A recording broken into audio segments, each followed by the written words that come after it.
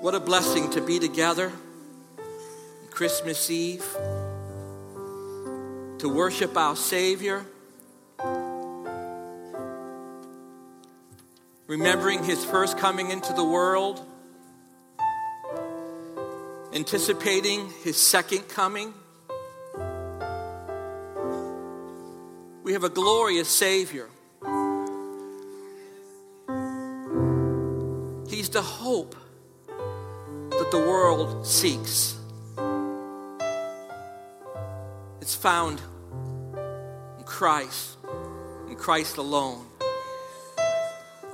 Please open your Bibles to the Gospel of Luke chapter 1. Today is part 4 in our Christmas series entitled Bethlehem, Every Heart a Manger. Luke chapter 1, starting at verse 26, reading down to verse 37. Now in the 6th month, the angel Gabriel was sent by God to a city of Galilee named Nazareth to a virgin pledged to a man whose name was Joseph of the house of David. The virgin's name was Mary, and having come in, the angel said to her, "Rejoice, highly favored one, the Lord is with you. Blessed are you among women." But when she saw him, she was troubled at his saying and considered what manner of greeting this was.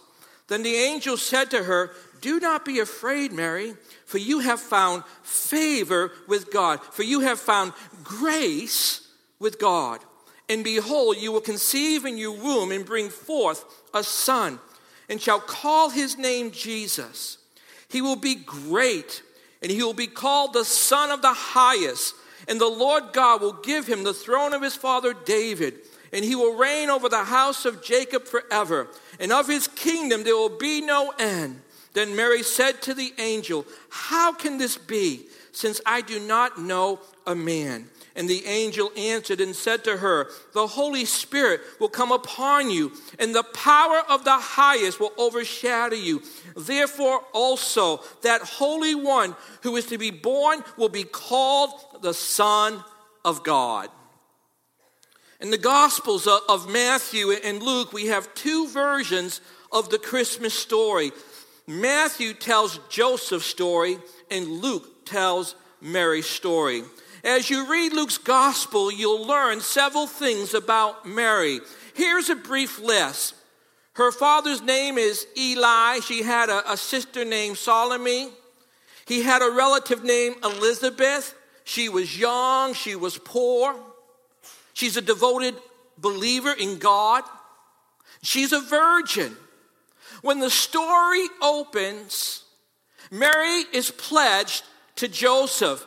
That meant that she had officially said yes to marry Joseph, but the wedding had not yet taken place. Between the pledge and the wedding feast was a period lasting anywhere from 6 months to a year. During that period, the couple was considered to be married and were called husband and wife, but they didn't live together and they didn't consummate their marriage physically.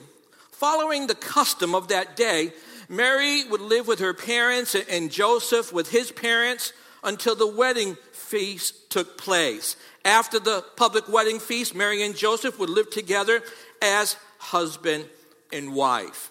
Everything in the first 2 chapters of the Gospel of Luke happens against that background. Mary is approximately 16 years old, living with her parents, most likely in Nazareth, and waiting with happy anticipation for the day of her wedding. It's right at this point in her life that God is about to ask an unknown teenage girl to take part in something that is so shocking as to be totally unbelievable. What God asked Mary to do will change her life forever. Father, I pray through the power of your Holy Spirit that you would speak through your servant today, your eternal word. We pray in Jesus' name, amen. God sends the angel Gabriel to deliver a message to Mary, a message from God. He tells her she's going to have a baby, not just any baby. She's going to give birth to the Son of God. I mean, just think. Someone you never met before shows up out of nowhere and tells you, I have a message from heaven. I have a message from God to you. You're going to give birth to the Son of God. Listen again to what Gabriel said in verses 30 through 33. Do not be afraid. I think that's an understatement. Do not be afraid, Mary, for you have found favor with God, and behold, you will conceive in your womb and bring forth a son, and shall call his name Jesus. He will be great, and he will be called the Son of the Highest, and the Lord God will give him the throne of his father David. Now, if you're Mary, what would you do? What would you do if you were Mary? You're doing your afternoon chores, and here comes this stranger with the most preposterous sounding thing you've ever heard in your entire life. Do you ask, who are you? Do you ask this stranger to leave? Do you call 911? I mean, what do you do if you were Mary? Mary had only one question. Look at verse 34 of our text. She looks at Gabriel, this angel, and says, how can this be, since I do not know a man? How can this be? How can this be, since I do not know a man? As crazy as this sounds, Mary's like, all right, I'm willing to do my part, but you need to explain to me how we're going to handle this one little problem. I've never been with a man. I'm a virgin. Now, church, that's real faith. That's believing the impossible. I'm willing, but how? I'm willing, Lord, but how? That's trusting God when the facts argue against it. They just don't add up. I'm a virgin, but how? Gabriel tells Mary, verse 35, the Holy Spirit will come upon you, and the power of the highest will overshadow you. That Holy One who is to be born will be called the Son of God. Gabriel explained to Mary that this would be a miracle, the work of the Holy Spirit, who is the third person of the Godhead, the Trinity. How many need a Christmas miracle? How many here today need a Christmas miracle? In just a few minutes, we'll have the opportunity to come together as a church family to receive personal pastoral prayer. We want to pray with you personally and believe with you for your Christmas miracle. Gabriel ended his message by encouraging Mary's faith. How many faith needs to be encouraged today? Gabriel ended his message by encouraging Mary's faith. Her aged relative Elizabeth, who never could conceive, was with child. That was a miracle. Look at verses 36 and 37. Now indeed, Elizabeth, your relative, has also conceived a son in her old age, and this is now the 6th month for her, who was called barren. For with God, nothing will be impossible. Can we say that together? For with God, nothing will be impossible. Now we know Mary and Elizabeth's situations are not exactly the same. We know that Mary is a teenager and has never been with a man. Elizabeth was much older and never could conceive a child. Elizabeth's conception came the natural way. Mary's came in a supernatural way via the Holy Spirit of God. The point is that both are examples of human impossibilities made possible by the Holy Spirit. How many right now, presently in your life, you're staring at an impossible situation, a humanly impossible situation? With God, With God, Gabriel said, with God, nothing will be impossible. In Luke chapter 1, verse 38, Mary said, "Let it be to me according to your word." And the angel departed.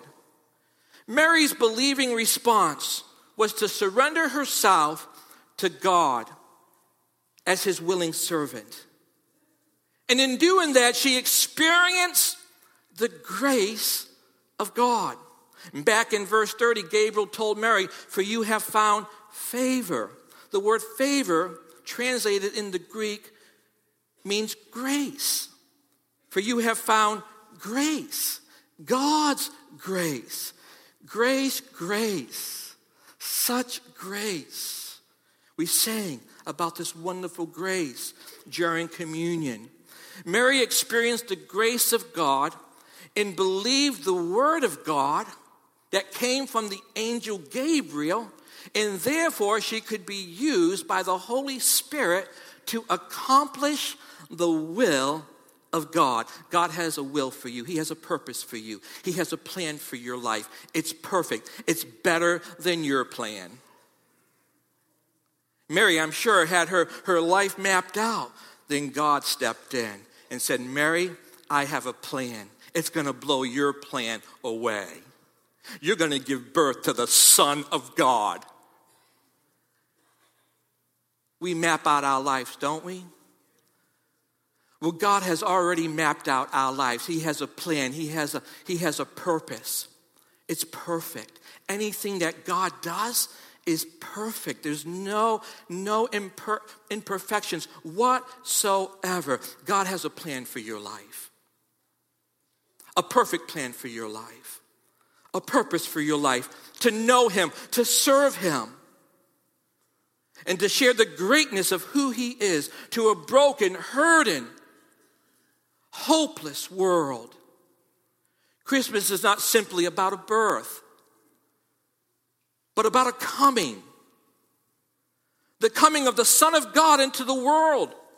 This is the good news of Christmas. God has come to save you. God has come to save Pat Medeiros. God has come to save the whole world. In Matthew's gospel, in Matthew chapter 1, verses 20 and 21, the angel of the Lord said to Joseph, "Do not be afraid to take to you Mary your wife, for that which is conceived in her is of the Holy Spirit. And she will bring forth a son, and you shall call his name Jesus, for he will save his people from their sins.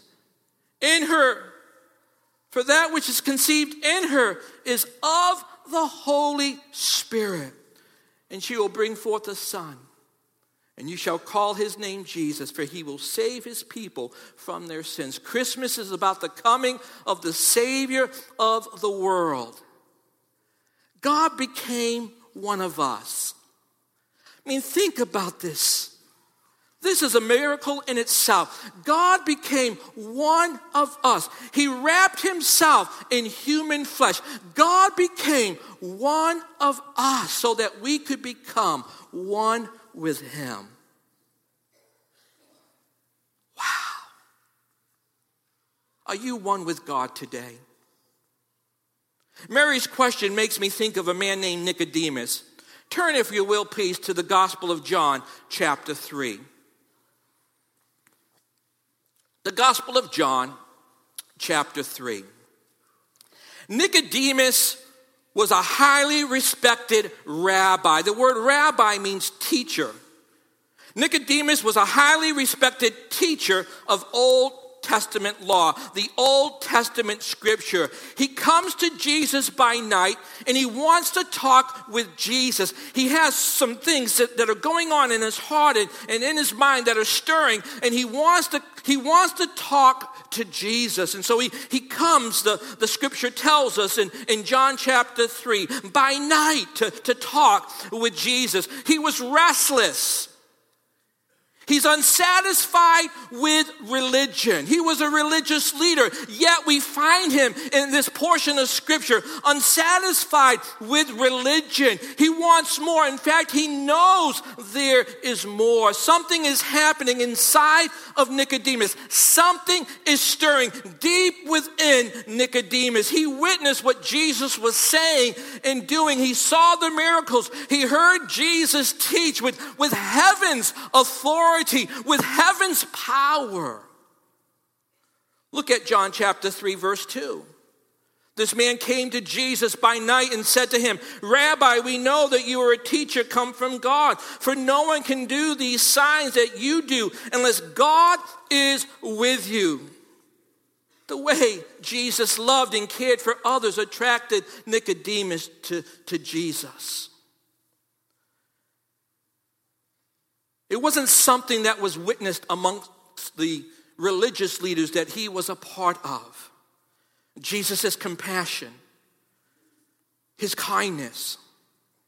The more Nicodemus discovered about Jesus, the more he discovers why Jesus is so attractive to others and why the crowds followed Jesus wherever he went. There's something that has been happening in Nicodemus's life, and he wants to know what it is. He can't help but be attracted to Jesus. When all of his contemporaries, when all the other religious leaders were offended by Jesus, Nicodemus was attracted to Jesus. Something was going on deep within Nicodemus's heart.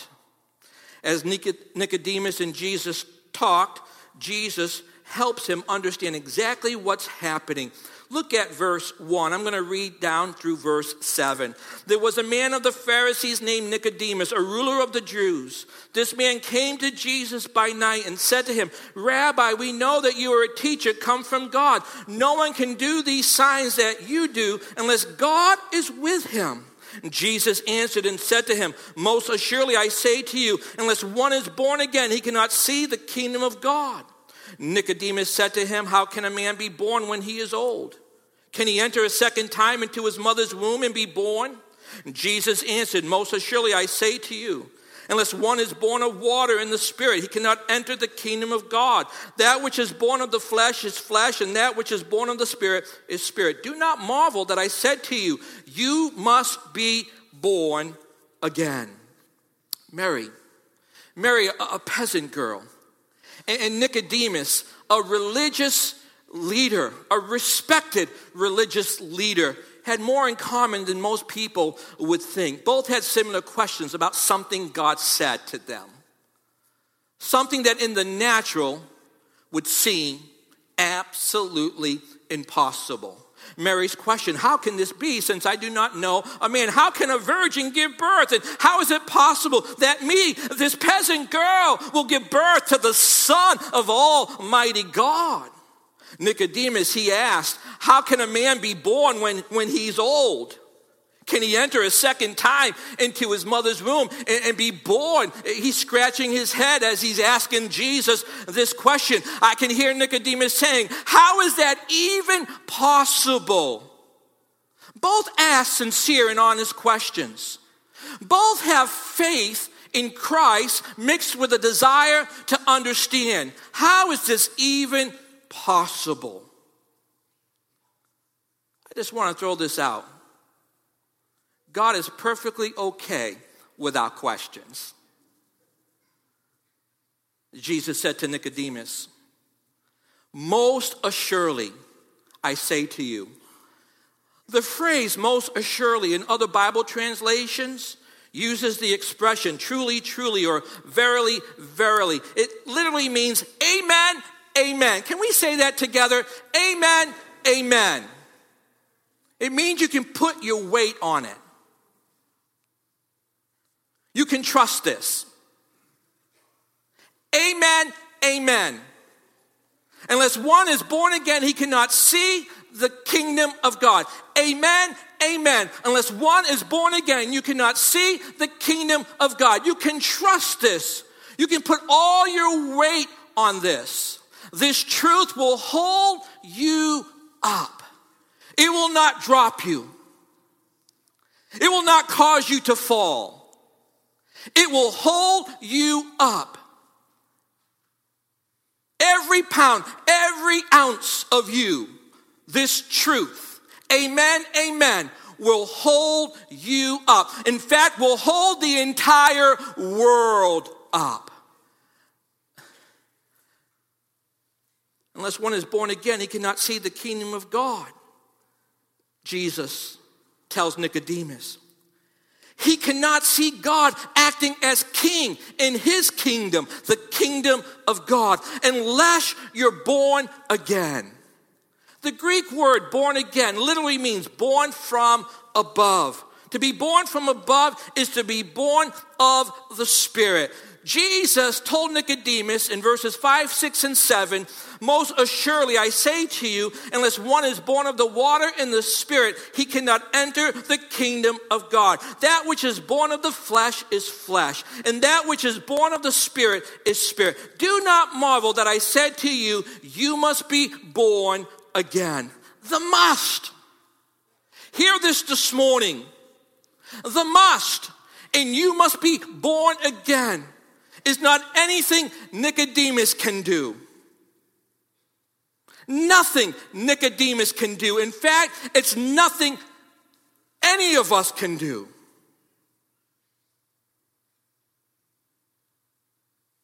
None of us can do anything. It's something that must happen to Nicodemus from outside of Nicodemus, from outside of himself. It's something that must happen to you and to me from outside of ourselves. It's not anything that we can do in our own strength, in our natural abilities. Just like being pregnant with the Son of God was something that happened from outside of Mary's own control, Mary's own natural abilities. She asked, how could this be since I do not know a man? And Gabriel answered Mary saying, the Holy Spirit will come upon you and the power of the highest will overshadow you. Just like the virgin birth, being born again is a miracle, the work of the Holy Spirit. It's a work of the Holy Spirit within a person's heart. My heart and your heart. The heart of the human problem is the problem of the human heart. Each one of us entered the world with a sin nature. God entered the world to take it away. The sinful nature is all about self, pleasing self, promoting self. Sin is selfish. Sin separates us from God. And the Bible says all have sinned and fallen short of the glory of God. And the wages of sin is death. And that word death in the Greek language literally means separation from a holy God. God who is holy cannot be in relationship with anyone or anything that is not holy. And so he comes into the world to do something that we could not do for ourselves. Make us holy. Make us right.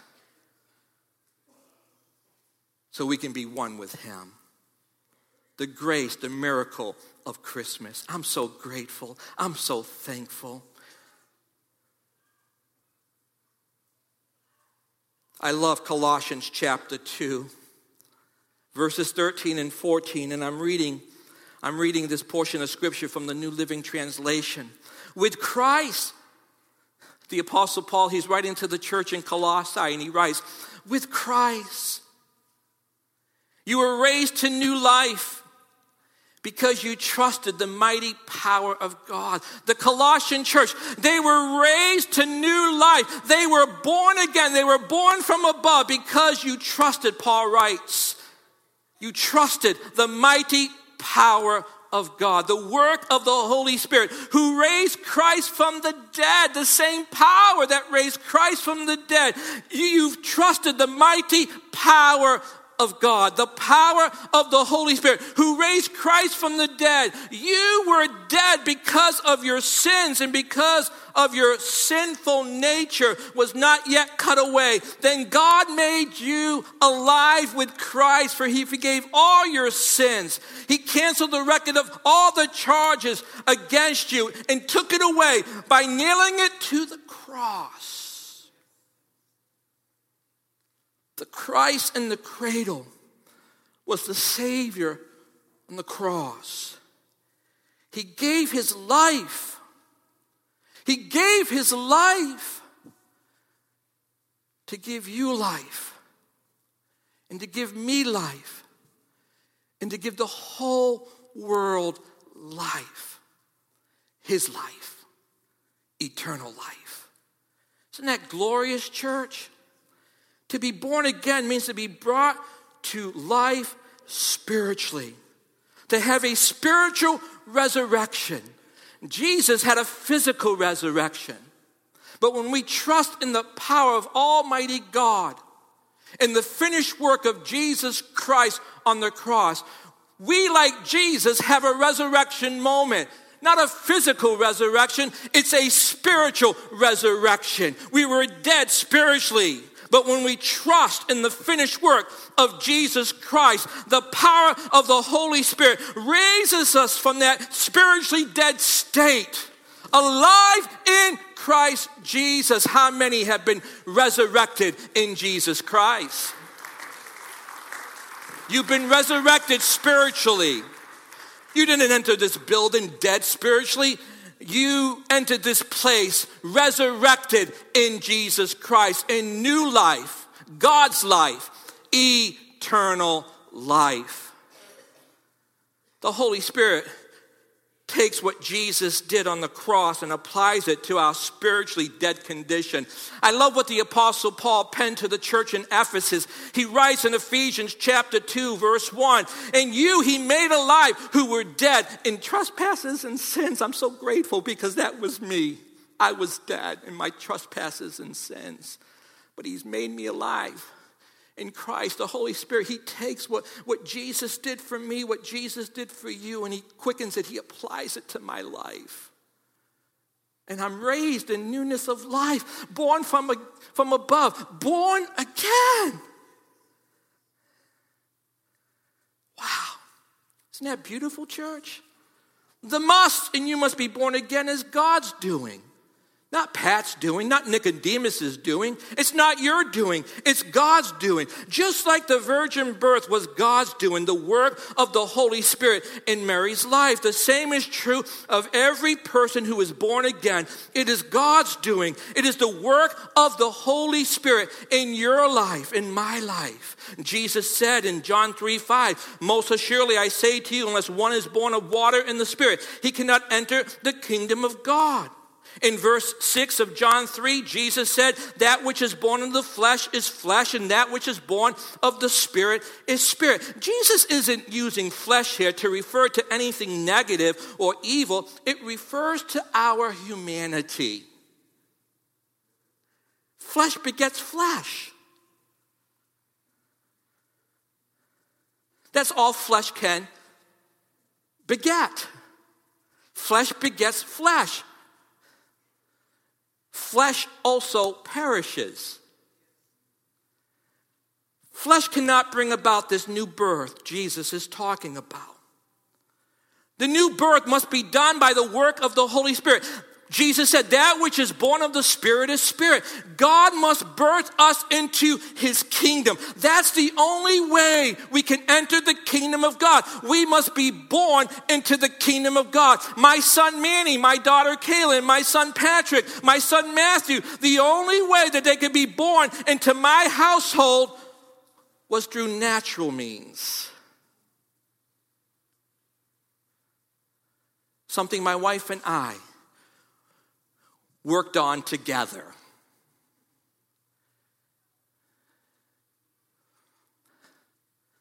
Flesh begets flesh. But to be born into the kingdom of God, it's God's doing. There's nothing you and I can do. It's God's doing. It's God's making. It's the work of the Holy Spirit within. The new birth must be done by the work of the Holy Spirit. That which is born of the Spirit is spirit. God must birth us into his kingdom. The Holy Spirit, in a sense, impregnates us with the life of the risen Christ. The child in the cradle was the Savior on the cross. And the Holy Spirit impregnates us with the life of the risen Christ. Nicodemus, who seeks to understand, he's scratching his head. He comes in the darkness of night to talk with Jesus. But in coming to Jesus in the darkness of night, Jesus, who is the light of the world, Nicodemus comes out of the darkness into the day, into the truth, the word that became flesh and lived among us. He doesn't argue with Jesus. He doesn't ask why. He asks how, just like Mary, how? Nicodemus asks how. Jesus says to Nicodemus in verse 10 of John 3, are you the teacher of Israel? Are you not this respected teacher of Israel and do not know these things? Now, Jesus isn't rebuking Nicodemus here. That's not what he's doing. He's not disappointed with Nicodemus. He's not upset with Nicodemus.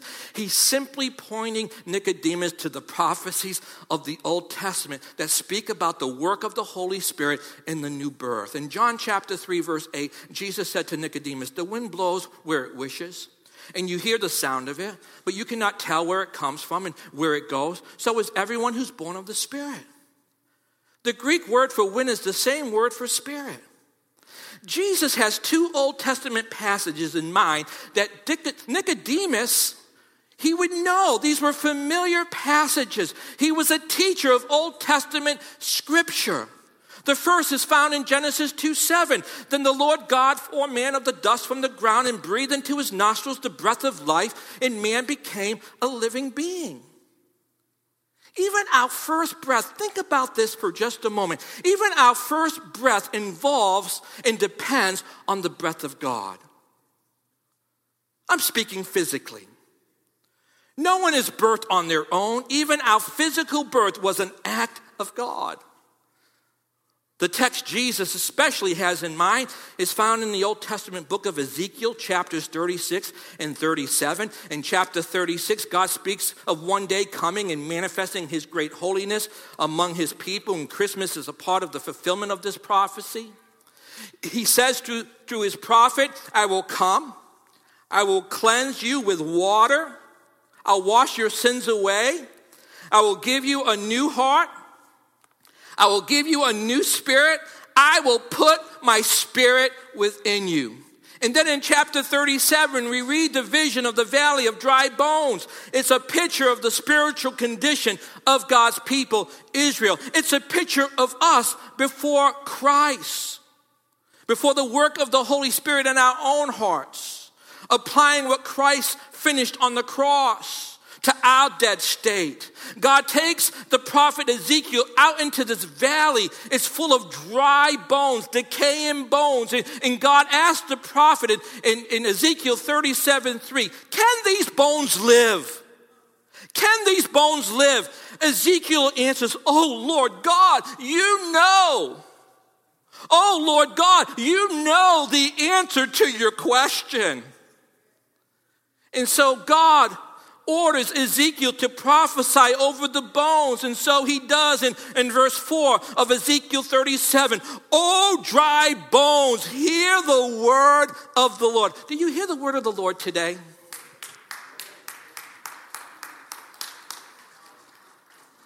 Ezekiel 37, verse 5 and 6 state, thus says the Lord God to these bones, surely I will cause breath to enter you, and you shall live. Then you shall know that I am the Lord. As the prophet looked on, there was a rattling and the bones started coming together. Bone to bone, Ezekiel 37:7 tells us, bone to bone, something miraculous was taking place. In verse 9 of Ezekiel chapter 37, God tells the prophet to prophesy to the breath. And so Ezekiel does. Thus says the Lord God, come from the four winds, O breath, and breathe on these slain bones that they may live. The scripture tells us that very moment they are filled with life, God's life, and stand up. They were a great army, a mighty army, filled with the breath of God, the power of God, the Holy Spirit of God. The vision showed that Israel's new life depended on God's power. Not anything else, but on the work of the Holy Spirit. And Jesus tells Nicodemus being born again has nothing to do with entering your mother's womb a second time. It depends on God's power. It's God's doing. It's the work of the Holy Spirit within a person's heart, my heart, in your heart.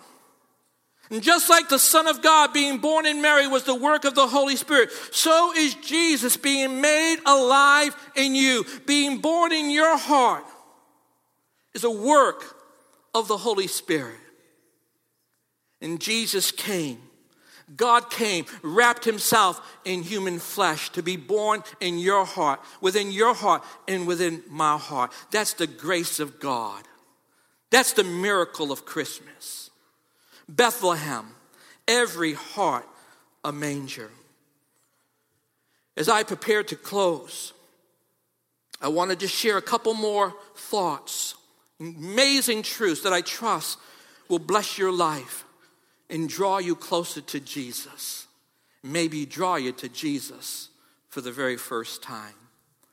Just like the Son of God was born in Mary, Jesus wants to be born in you. Like Mary, you can experience the grace of God as you believe the word of God, and you can be used by the Holy Spirit of God to serve God. There's no better life. Jesus said to Nicodemus in John chapter 3, verse 16, "For God so loved the world that he gave his only begotten Son, that whoever believes in him should not perish but have everlasting life." The Apostle Paul, writing to the church in Rome, he writes in Romans chapter 10, verses 9 and 10, that if you confess with your mouth the Lord Jesus and believe in your heart that God raised him from the dead, you will be saved. For with the heart one believes unto righteousness, and with the mouth confession is made unto salvation. In verse 13 of Romans 10, the Apostle Paul declares, "For whoever calls on the name of the Lord shall be saved." Shall be saved. I invite you today to receive God's grace. His grace is a gift to broken humanity, to sinful humanity. Grace is something that's undeserved. And God doesn't give us this gift of grace because we deserve it. He gives us this amazing gift of grace because he loves us. For God so loved the world that he gave. And wrapped up in Jesus, the one he gave, is this amazing gift of grace, undeserved favor. Wrapped up in human flesh, in this child in the cradle. It's the Savior on the cross. And there on the cross, he secured your salvation and my salvation. Wrapped up in baby Jesus, who was born the Savior. He didn't become the Savior. He was born the Savior. He was already the Savior in heaven. The Savior was not born. He came. Christmas is much more than a birth. It's about a coming of a Savior, the only Savior. Oh, there's many that claim to be the Savior that can make your life better. They're false saviors. He's not a Savior. He's the Savior of the world. And wrapped up in the Savior of the world is this amazing gift of eternal life. Eternal life. Oh, science is trying to make us live longer. and live forever. It's never going to happen. Science isn't going to come up with the solution, with the scientific solution. There isn't a scientific solution. There's a spiritual solution. There's a spiritual solution. The Savior of the world, wrapped up in the Savior of the world, is an amazing gift, the gift of eternal life. For God so loved the world that he gave his Son, his grace, eternal life. Oh, I pray as you exchange gifts tonight and tomorrow, oh, that you receive the greatest gift, the gift of the Son of God, wrapped up in him, the grace of God that saves, the gift of eternal life. Do you desire to be born again?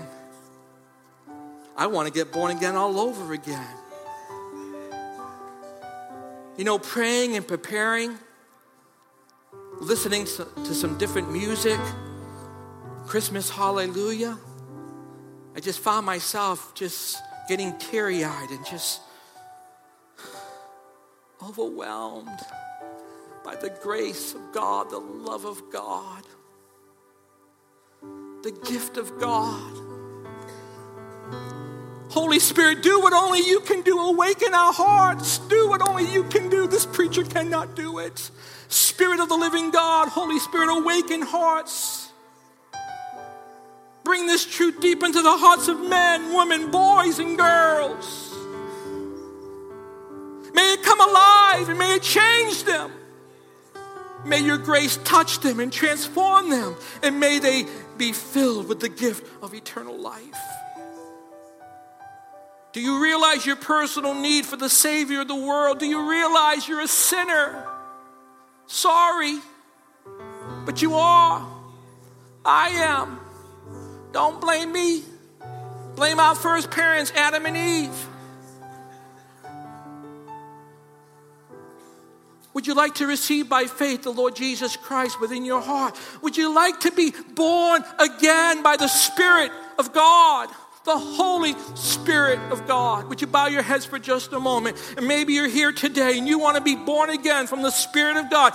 You want to be raised from that dead place spiritually. And you want to come alive spiritually in Christ Jesus. And today you want to receive the grace of God, the gift of eternal life, the forgiveness of sin. Would you raise your hands? Just raise your hands. Is there one here today that would just raise their hands and say, Pastor, I want to be born again? Thank you, young man. Others here today, I want to be born again. Thank you, young man. Gracious Father in heaven, we thank you for this truth. And I pray through the power of your Spirit, this truth would accomplish that which it was sent forth to do. That it would not return void, that it would do its work and bring you the greatest glory. In Jesus' name we pray, amen.